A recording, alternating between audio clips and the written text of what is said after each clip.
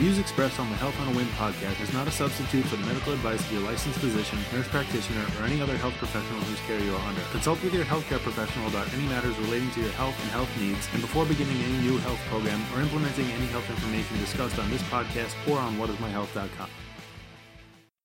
I mean, I think it's human nature to compare. You see something that you like and you internalize it for yourself, and if you don't have that thing or you don't associate that thing with yourself, I think it's normal in a lot of ways to have like a not so great feeling about it.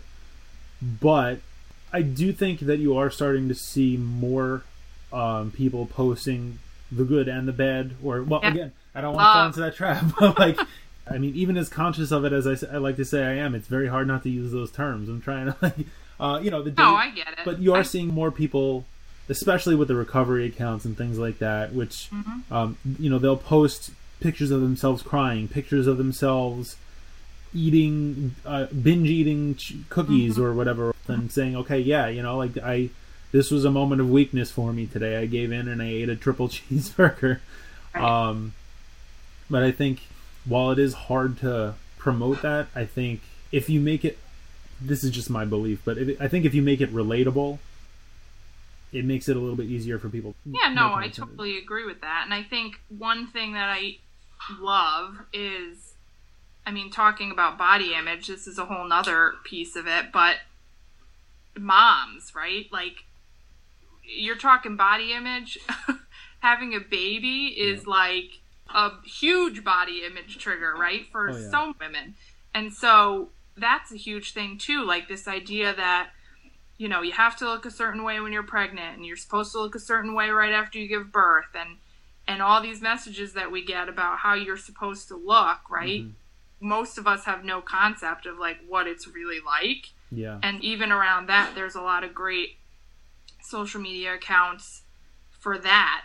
And, around body image for moms and people posting like what my body looks like after I just had a baby and what it really looks like. And, that being okay is huge for people because we don't see that.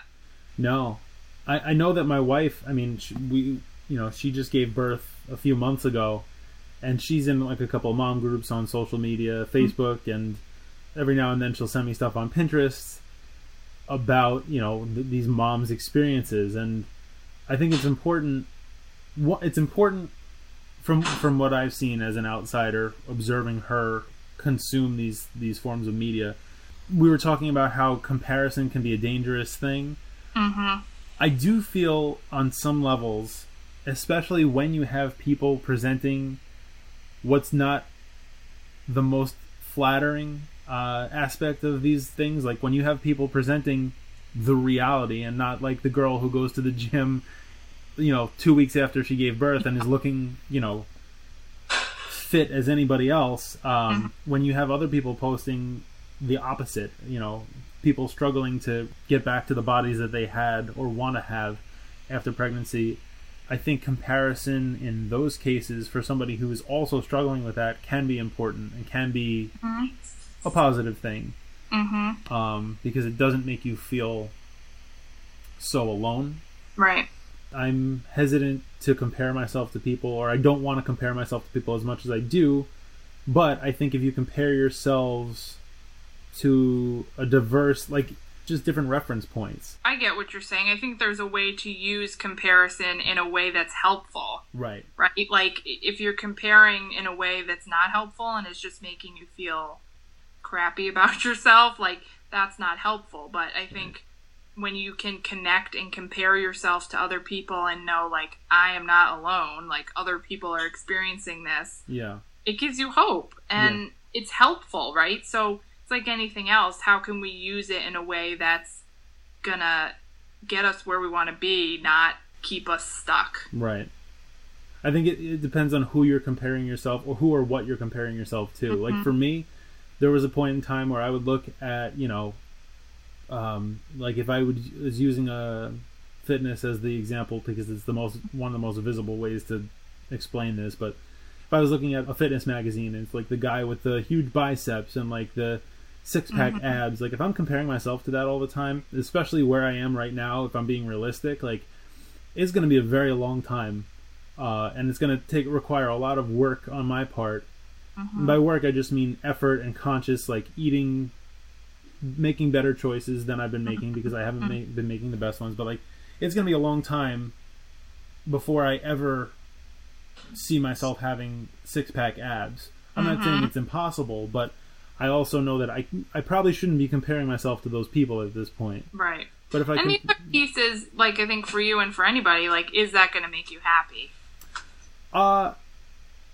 That's a really good question. I think on some level, I think as somebody who's never had a six-pack, at least at first it would make me happy, because it would feel like an accomplishment, you know, to have gone from what I used to be weight-wise and lack of definition in my core for, you know, or whatever have you, to being able to say, yeah, you know what, I put in the work and I made the choices and ate a certain way and exercised, and this was the result. I think it would make me happy on some level to say that, okay, this is how far I've come.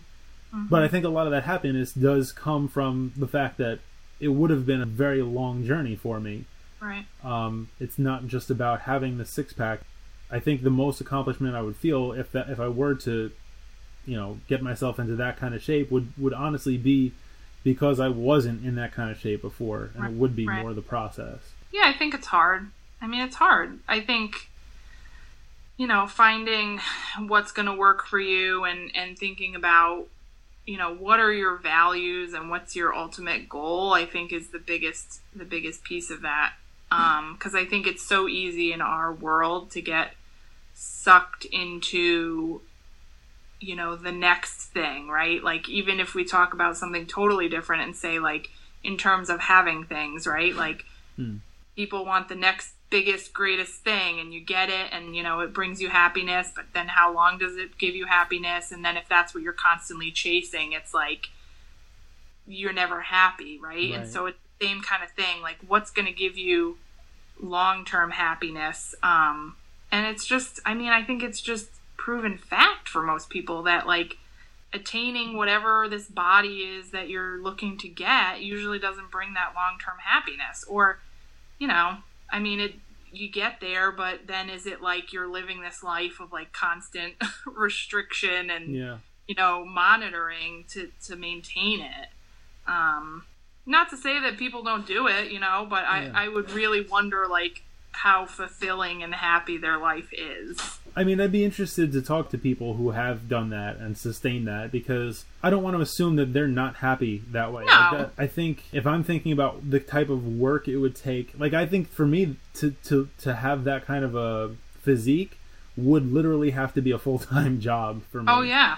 And yeah, me too. I think I'd have to cut so many other things out of my life. That's just not how I'm built. You know, my metabolism isn't that fast, and my muscles don't react that quickly to things where, like, you know, I would have to cut so many other satisfying things out of my life that I don't know if that would really make me happy. Right. But, you know, for each person, if your body type is different, if your metabolism is different, and you can have more of those things surrounding you and still maintain that physique, then sure. I mean, like, it's like you said, it's different for every person. Yeah, and so I think it's just being realistic about what's doable, maintainable, like what makes sense for you, because it's different for everybody. And I had the same experience, you know, like there was this certain body that I wanted, and then, you know, I realized after years and years that I'm just not built that way. My genetics, like, to do that, I have to live a life that is not one that I want to do, because it would be hard. It would be constant work. It would be constant monitoring, and, you know, that's just who I am, and I you know, we can't change genetics. So, well, I'll figure out.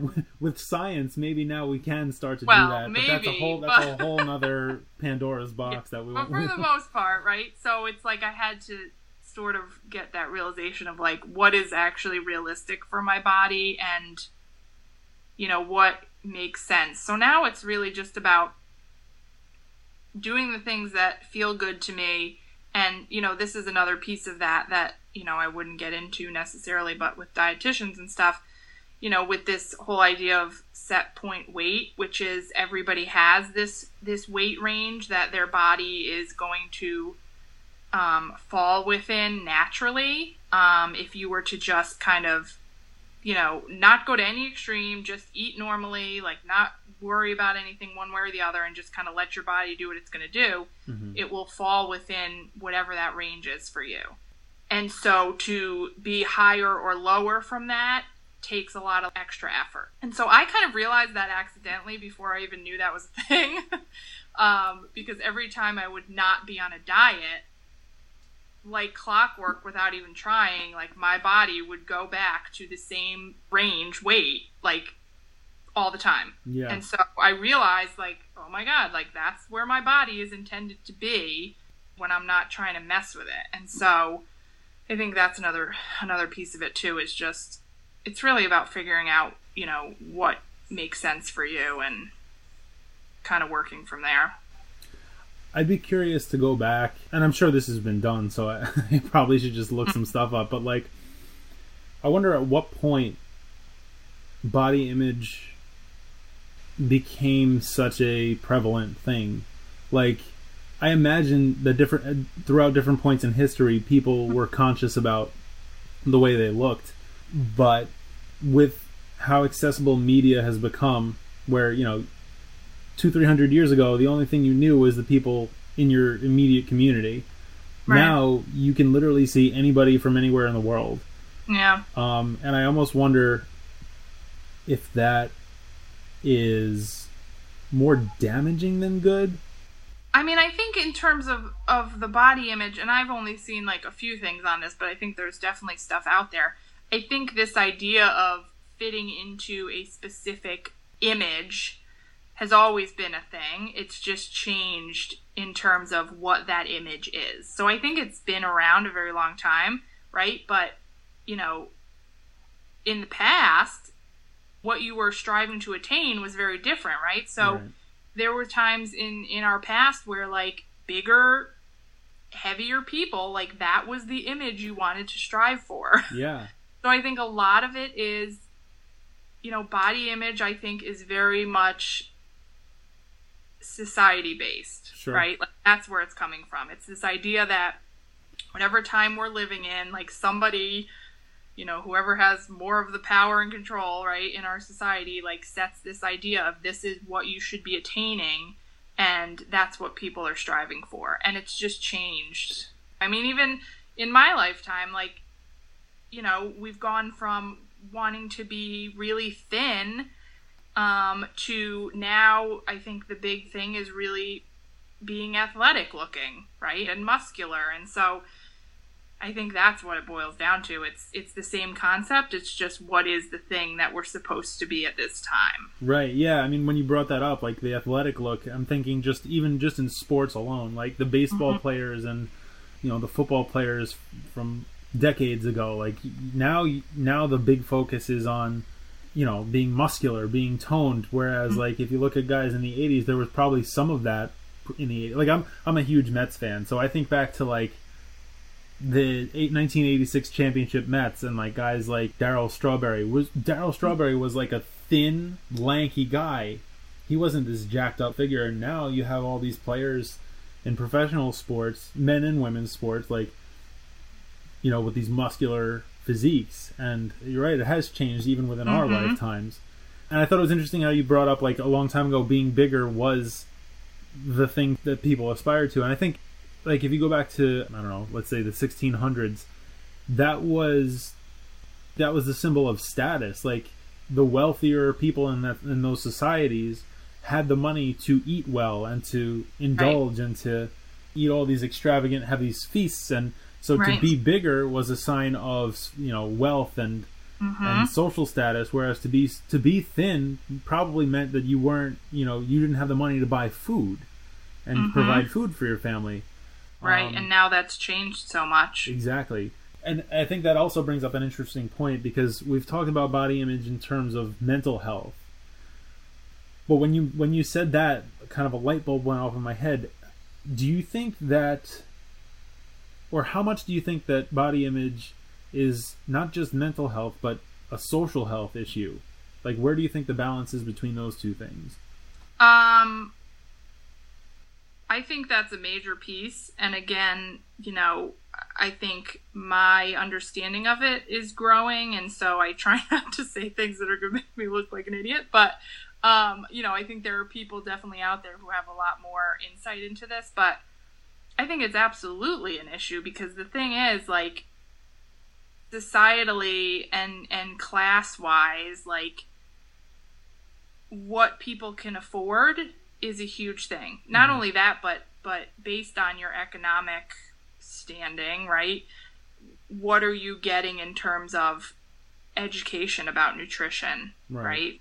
People who are poorer are not getting that information, right? And they're, I just talked to, I think Ilse and I had this conversation briefly, but she was saying, yeah, you go to the store and you buy, ramen, for instance, you can get like a package of like, I don't know, 20 for like $3 versus, something else that's healthy. And so you're talking about people who are economically disadvantaged, like that's what they're going to buy because that's what they can afford. Right.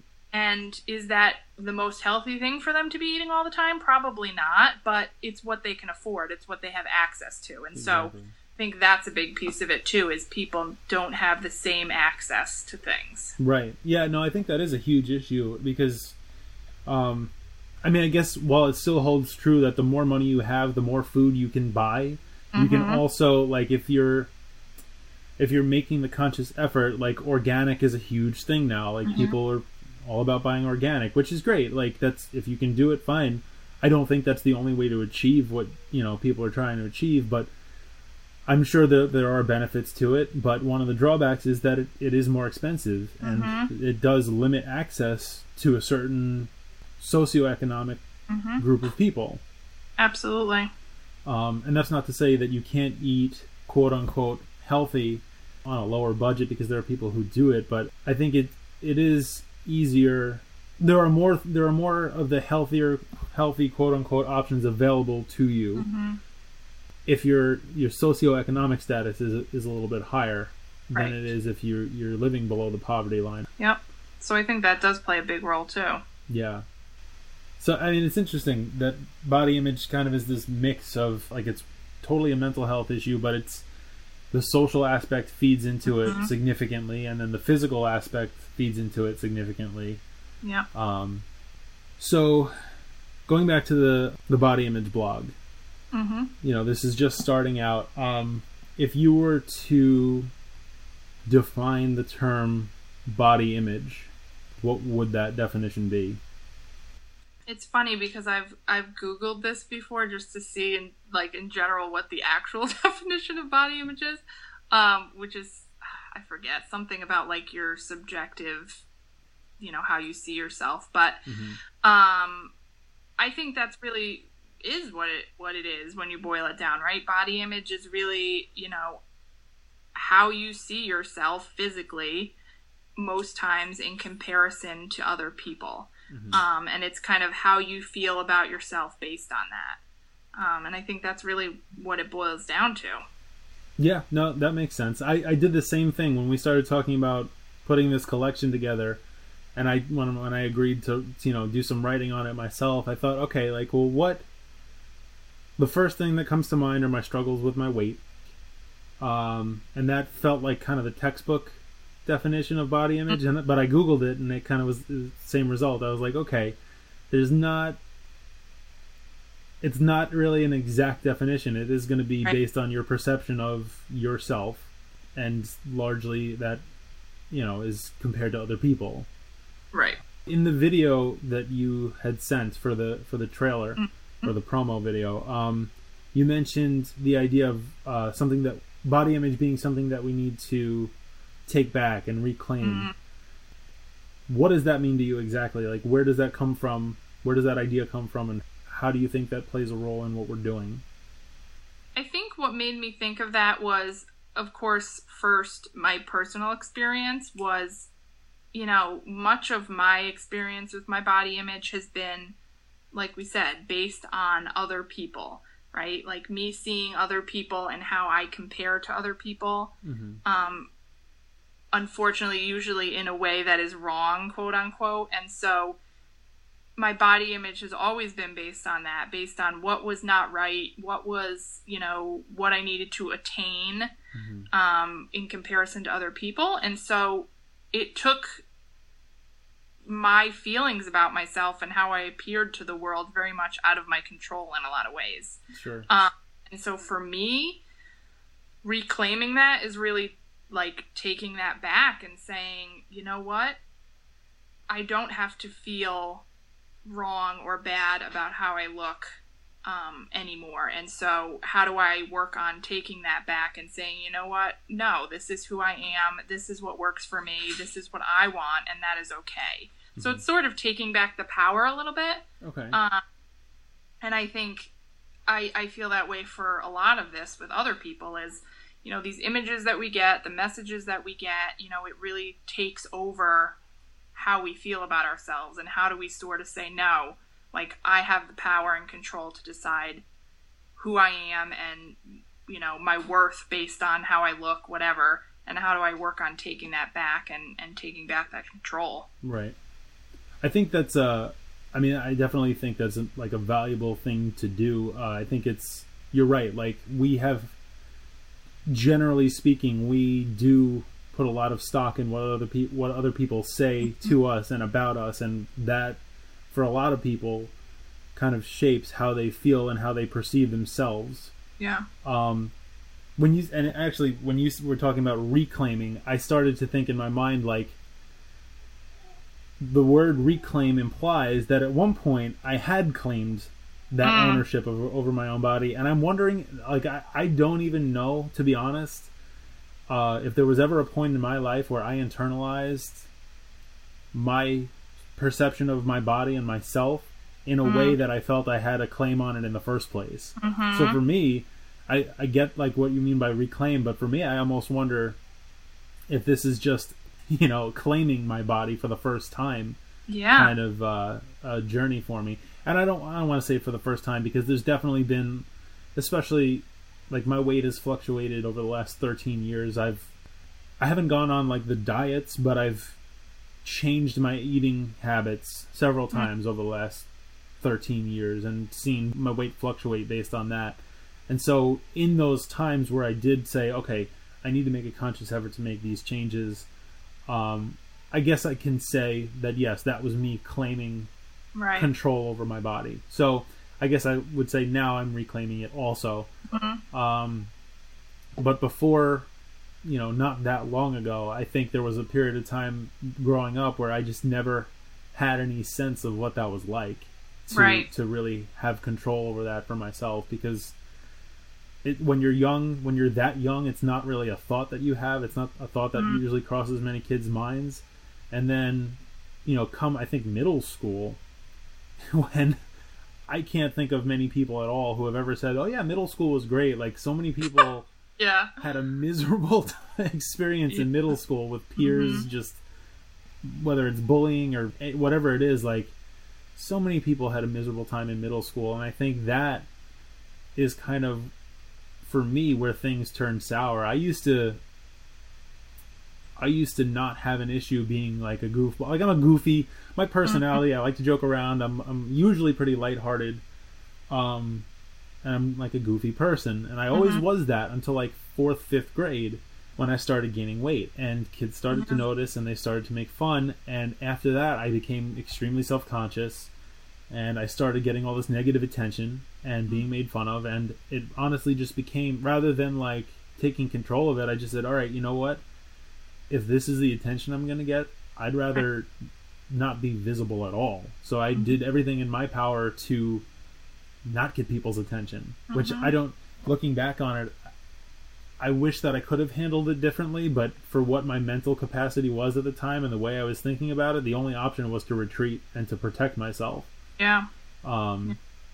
So I feel like with the In Your Own Skin collection, I think it's great that it seems like we're all going to be talking about somewhat different things, and I'm wondering, like, as we're talking about this now, if I might focus a little bit more on not just as an adult, how I think about my body and how we as adults think about our bodies, but especially as a new dad now, too. Like, raising my son and any future children that I might have, like, how can we communicate to the future generations that this is an important thing before they start to really internalize a lot of the negativity that they might find in school or on TV. Yeah, I think that's a pretty big challenge that we should definitely have on our minds and consider. Absolutely.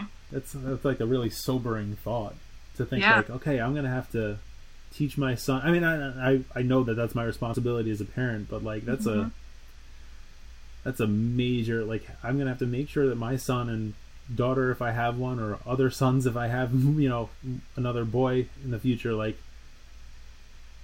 I'm going to have to make sure that they have an understanding of themselves to be confident in the way they look, no matter what anybody else is saying about them. Absolutely. And I think, you know, it is a scary sort of task, but at the same time, I think that's the benefit of your awareness and other people's awareness, is I think once you're aware of how this has impacted you and how you feel about it, that's gonna come off to them. You know, I think when we don't acknowledge that and we sort of try and ignore it, it's like we unknowingly pass along these insecurities. But when we're comfortable with these things and we talk about it, I mean, just talking about it in general is important. I think it has the impact that we want, you know? And so I think just having these conversations is so important. Continue on to hear part 4 of this episode.